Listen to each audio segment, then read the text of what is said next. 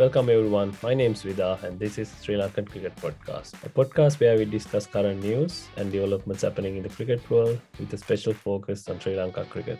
And as always, I'm joined by my co-host Sohan. How are you doing, Bora? Good, Vida. Excited to be part of another episode.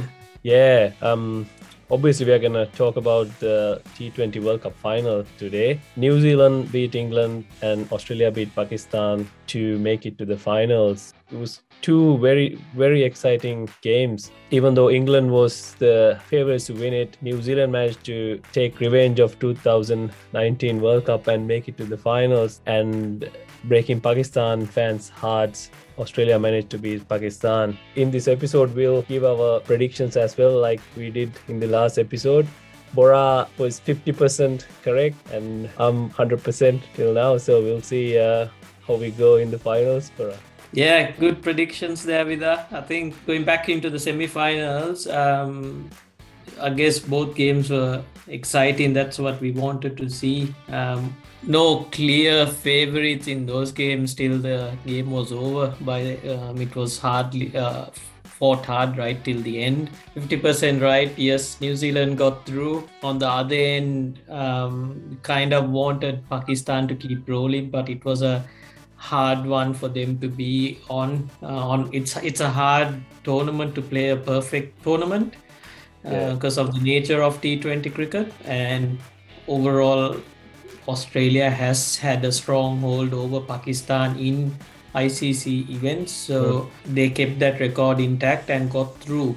So now we are moving on to the all-important game of the final, and would be excited to discuss more about this. We'll be steering away from Sri Lanka for this episode because we'll focus more on the T20 World Cup against Australia versus New Zealand. It's an interesting one with that because of the time difference. Like in Australia, for us watching this game, it's a 1 a.m. start, and I think in New Zealand it's a 3 a.m. start. So it'll be interesting to follow and watch the games. But it's just one more game that we'd like to watch and enjoy. And see who comes out on top. I'll be up watching the game. Yeah, it's an awkward time, but I'm sure the fans will be up to watch it. You talked about Pakistan. They won everything up until semi-finals, and this is not the first time. It happened to Sri Lanka in 2009 T20 World Cup. We won everything and lost the final. And it happened to Australia as well in 2010. They won everything and lost the final to England. So that's how the T20 games go. You know, you can have a bad passage of play, like it can be 2-3 balls and the momentum shift to the other side. And that's what happened to Pakistan. A lot's been talked about Hassan Ali's catch, but the follow-up balls, the next 3 balls went for 3 sixes and that was game over. It's tough, but it is what it is. Cricket is like that, isn't it? Yeah, exactly right. I think it's the momentum shift. Yeah, you could hear it, everyone talking about, he dropped the World Cup, or it was more, that was a massive miss in that passage of play. But then the follow-up balls were also pretty poor. So there could be that disappointment of a missed catch, but it shouldn't affect the follow-up balls. That's how it's almost like as soon as the ball was dropped, the players waiting to play the blame game on the balls after, rather than concentrating on the job that needs to be done. But nonetheless, to pull off those 3 sixes, a massive amount of skill required. And Matthew Wade has been in good form for the last few innings he's been playing, and I think it's worked out well. I don't think it was a conscious move to move Matthew Wade down. I think Australia were trying to find their batting order or try to work out what's the best combination. But Matthew Wade coming in at this number 7 position works out in their favor because he's facing the faster bowlers who are bowling the back end overs. So it takes away from him having to play spin Yeah. but a lot more involved with hitting the fast bowlers, and he's an aggressive. He's opened the batting, and we notice how aggressive he can be against the fast bowling. Um, His strike rates against fast bowlers, especially against bowlers who bowl quick, is like over 140 or 150. yeah. So yeah, it works out in his way. And it looks like a bromance brewing out there with Big Papi and Wade in the mix.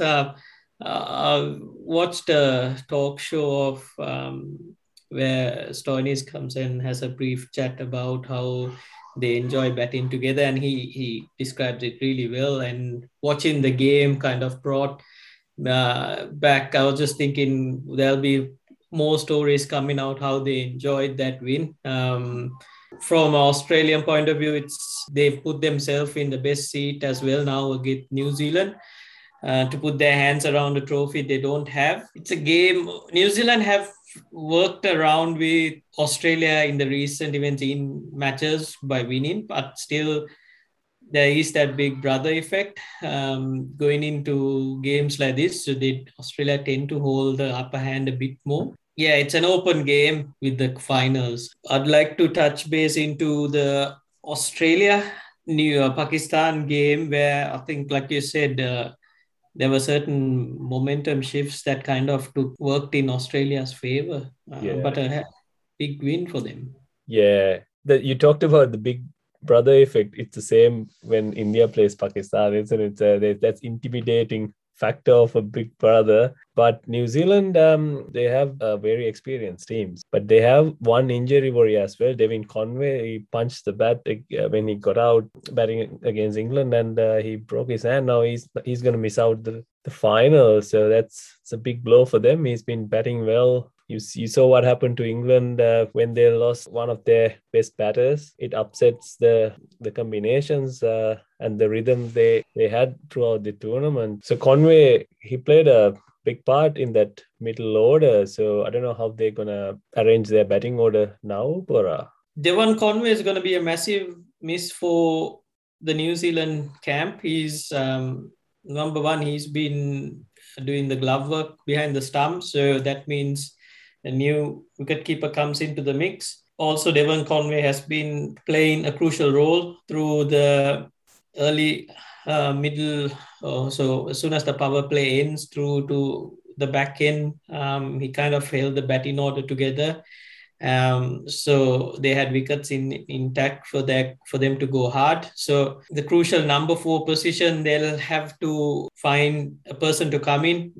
Tim Seifert, I'm not sure if he'll slot in straight away to number 4. That's the unsettling effect you have when a person this late in the tournament, when a player gets injured, like we saw what happened to England. It threw off the whole batting order. Might happen again because that means Glenn Phillips has to might go one number up, and then Tim Seifert comes there to that number 5, 6 position. So interesting. What can you do? He hit the bat in frustration and resulted in him not being able to hold a bat or be able to play. So it looks like a proper, like would have been a massive. Must have been a very good punch. You do things like that in the heat of the moment, and you regret after, isn't it? It's something. Yeah, freak accident, like something you do without knowing. Yeah, heat of the moment. We've seen guys showing disappointment again. We've seen guys throw bats, helmets. There are so many stories of players do whatever after you get out. Sometimes when you're in the dressing room, when you know a guy's gotten out, you come in, you know he's gonna blow his steam off. And Yeah. Unfortunately, with Conway, he hurt his hand. I wonder how the bat could have been if he's hurt his hand that bad. So touching base back on to New Zealand's batting order, I think it almost sets up now that Guptill has to score for New Zealand to come through. Now that with this injury to Conway, Guptill has had the slow starts, but he hasn't kicked on. He didn't contribute much in the last game, but big games before he gets to that 20-30 mark and has been where New Zealand needs that big contribution from him. He generally plays against Australia well, and he kicks off against the faster bowling. For New Zealand, they love to see him come good. If he comes good, it sets them up early and they'll be able to keep that momentum through, because against quicker bowling, he generally does play well. So a player I'm keeping an eye out from the New Zealand camp is Martin Guptill. If he goes big, that's a massive one for New Zealand. A strong bowling attack. New Zealand, I think we spoke about this, having that core group of players who played in roles. Bolt will play a big part again. He has a knack for taking early wickets, and he takes it in batches. So he might open up 2 to 3 wickets in within that 2 overs. So those are the early plays that New Zealand will be wanting to get on, because they're looking to sneak in their 5th bowler with their attack. Which is a Jimmy Neesham, a mixture of him and probably looking at the attack, Mitchell Santner as well. So well, against England, Santner didn't bowl to Moeen Ali, and they stick to their bowling plan really well, Bora, didn't they? Even with the new ball, they tried to pitch it up, and then after that, they stuck to that back of a length, making batsmen hit to the long boundaries. As a bowling unit, I think they are both sides have good bowling units. Then they're bowling really well. One thing I want to ask, I want to talk about is this theory of making the batsman hitting to the long boundary. I don't think it has paid off towards the bowler. If you look at the game against Sri Lanka's game against South Africa, it was the same result, right? Because you're thinking, all right, we're going to bowl straight and hit those Yorkers and make him hit to clear that long boundary. And you miss the mark by 6 inches and you get hit for 6. Sometimes, you overanalyze things, and maybe the better option would have been bowling that wide Yorker to Matthew Wade.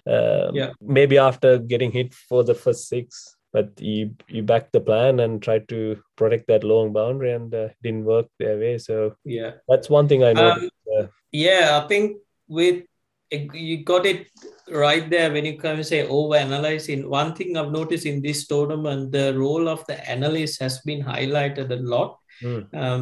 And there are a lot more emphasis on player setups or matchups that happen in the games or passages of play. I think a lot of the decisions were backed by the data that has been provided. With you and I, we always throughout playing our professional careers back in Sri Lanka, you normally hear that players say, he's weak against all spinner. Or if he's weak against a left-arm spinner, or a short ball, but there wasn't a lot of data backed into it. It's just a thing that we've seen and we were discussed about. But this tournament, there it appeared like a lot of the decisions were backed with that data. Similar to Santner just bowling 1 over, Moeen Ali didn't bowl at all as well. So, and Moeen Ali has been a massive player for them at the start. I think Moeen Ali's overs would have been reduced because of 2 right-handers at the top. Could he have bowled a few overs in between? I'm not sure whether he could have opened that up for England. That's a thought they'll probably be reflecting. But going back into the long boundary scenario again, I think where the players could have changed is to change the lens better. I know we were thinking you put yourself under pressure for 1 ball, which was the Yorker, and then if you miss it by a margin, it goes out that way. So like Lahiru Kumar against David Miller, that's something in hindsight he would have thought, okay, could I have think about it a bit more shorter? I know we talked about the wide aspect, but could he have cut his lens slightly different, just as a difference? Same with Matthew Wade as well, with Shaheen Afridi going for that. So, but those shots, modern day cricketer shots to hit those, right? You don't see a guy back himself, going over the keepers or the back end with a ramp for 6 to, score. Back in the day, you'll probably try to launch it straighter or more towards cow as your shots to get the maximum run. So it shows how far the game's evolved now, and where the fast bowlers have to think on their feet now with having to cover so much of ground. Yeah, no, that those three shots from him, it was amazing shots. One other thing I want to talk about. What are your thoughts about Steve Smith's batting in T20s? But he seems to be. I know the team's winning, but he seems to be not getting any runs Yeah, off of the order. his currency has gone down in T20 cricket. I think it was on the way down. Even when he didn't get a permanent start in the IPL side as well, because there's a place where can you bat him? He has to either open or bat at number 3. Yeah. It's Is it to do with analyzing as well? Maybe you reckon bowlers could and be. the teams I have think found a yeah, hole to him? I think so as well, and I think he doesn't know how the T20 format set up for his game or how to get around it yet. The player has to understand. I know he's got his quirky habits and stuff like that gets on, but in hindsight, you got the passage of play that he has to play. He's been struggling to cope up with it, so he tries to overdo what he's doing rather than letting it naturally come through. Like we know, he walks across his stumps when he's playing Test cricket, but it's calculated at a certain stage where he's got so much of time to play around with that. In T20 cricket, it's almost as if he's trying to do everything within that first 3 balls, and teams have gotten on to it and build the pressure. But in this tournament, he's been quiet. Biggest factor was Mitch Marsh getting promoted to bat at number 3 means they've identified, okay, we need that guy to push on, not slow up whatever the momentum's up there. So I have a feeling Steve Smith is in the team to do what just hold in game. If we lose that wickets, if Australia loses the wickets early up, just to hold on in up and just keep batting, because either side of him, it's all power hitting. You got Finch, Warner, Mitch Marsh, then Smith comes in, then you got Maxwell, Stoinis, Matthew Wade. So 6 power hitters in with one guy who just got to hold his stick. So that's a role he'll have to do. I think we've seen his T20 stats as well. It's not nothing massive compared to extraordinary to what he's been doing at other formats. So we haven't seen it transition over to T20 cricket. Don't know. He might go and prove both of us wrong and score 80 runs in 40 balls or something and win the game for Australia. You never know. Exactly right. But for him to get that 80 or 40, Australia has to be in a lot of trouble as well. Yeah. It's a good sign that Australia are not relying on Smith to bring home the wins, because that means they've expanded. It's a powerful Australian team that we've known has been in the making. And I think out of this lot, the most biggest guy relieved would be JL, Justin Langer, the coach of the team. He's been under the pump with what's been happening around, not having success overall in the shorter formats, plus his personality in the dressing room. There are a lot of things being discussed in the media, so he's relieved. But I saw the media conference where they asked the players, what do you think of the game and stuff? And then the guys, Stoinis, Zampa, and JL. And JL says everyone was calm and stuff. I was like,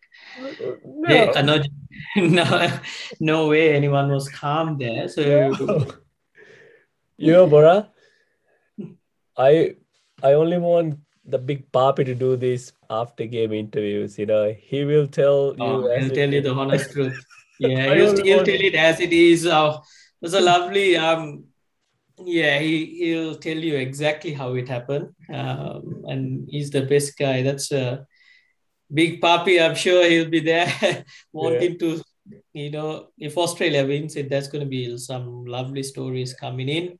Going back to New Zealand, why they deserve to win it? It's a trophy for their golden era to show of Mm. what they've done. Guptill, Williamson, the fast bowlers, Saudi and Bolt. Um, they've been playing cricket for a while, and I mean, we've seen the ICC tournaments, the last, where how they've been qualifying into finals and running short on that. So it's similar to how Sri Lanka's golden era was at a Yeah, certain yeah. stage. Nonetheless, two deserving teams to be there or get something around get their hands around the trophy. All So right. pretty exciting. Yeah. Now, time for you to decide. You can't sit on the fence. You know, you have to pick a side now. Who do I'm you going think? with the team I backed. The 50% I got, so I'm going with New Zealand. I think I Oh, had this early pre-tournament as well, with them being able to. They might be, contenders at the early stage, and then I'm happy that it's come through. So I'll stick with them. right. Um, which way are you swinging with that? Nah, nah. I'm gonna go with Australia all the way. Make it We interesting for got the the both big of us to have Papi. a debate. We got the big Papi, the big Bison, and the big three fast bowlers, and the Yeah. spin of Adam Zampa and Matthew Wade, the finisher. So I'm gonna back. Looks like you got everything sorted. Have you got an answer for Martin Guptill though? Oh, Oh, well, we'll try to get him out in the first 10 balls. That's the plan. yeah. I'm just thinking out if Mitchell, I think Starkey will play a big factor with his in swingers and his confidence of playing the last World Cup, or when Australia beat New Zealand. That was the 2015. 2015, Yeah. getting those big in swingers in. He'll build confidence on that. He'll be looking to replicate that. I reckon McCallum would have said, make sure you don't charge the first ball down the wicket." um, if Guptill gets away, if not, it might fall apart very quickly for New Zealand. Yeah. Uh, so I think that's a big set there. With the bowling camp, Hmm. it's Bolt versus Finch and Vaughan. Yeah. They bring it in. I mean the big difference in the Aussie, I mean the Aussie T20 teams in the past and this team, like recent past, they have their best fast bowlers in this team. Like they haven't rested any of their test quicks. Their bowling unit basically is their test bowling unit, except for Adam Sampa. So these guys have been playing cricket for a long time together, and when it come to a final, they've experienced that as well. They have experienced the success. So in a final scenario, those things matter. So that's why I'm backing the Aussies. We'll see. Now it should be a good game. Keep an eye out on the 17th over. That's where I think the game shifts. That's my Yeah. prediction.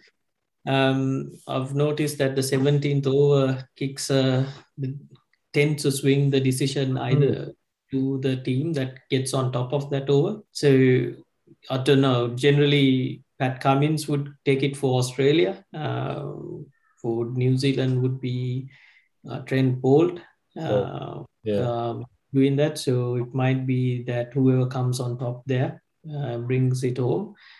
Um, legs, two leg spinners playing there as well. Zampa versus Sodhi, Sure. Yeah. slightly different. Nonetheless, it shows that through the middle overs, what an impact they can do.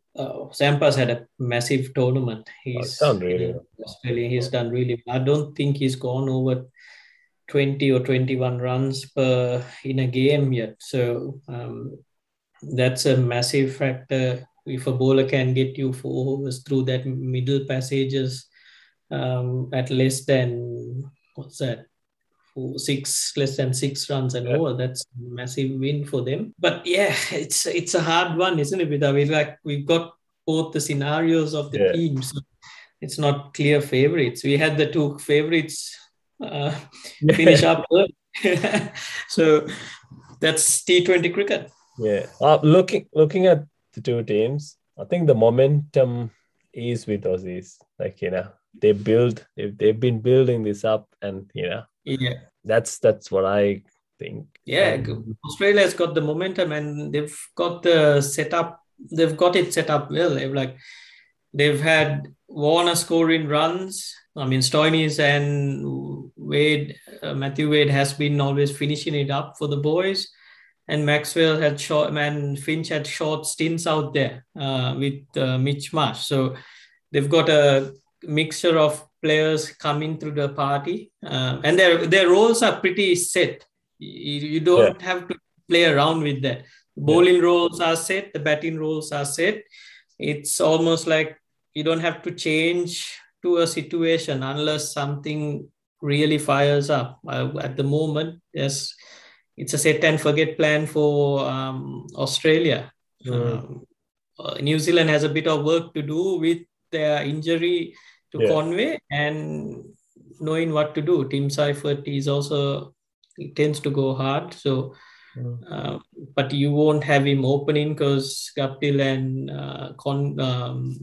Daryl Mitchell's settled there. So, yeah, it's at the moment, momentum Australia.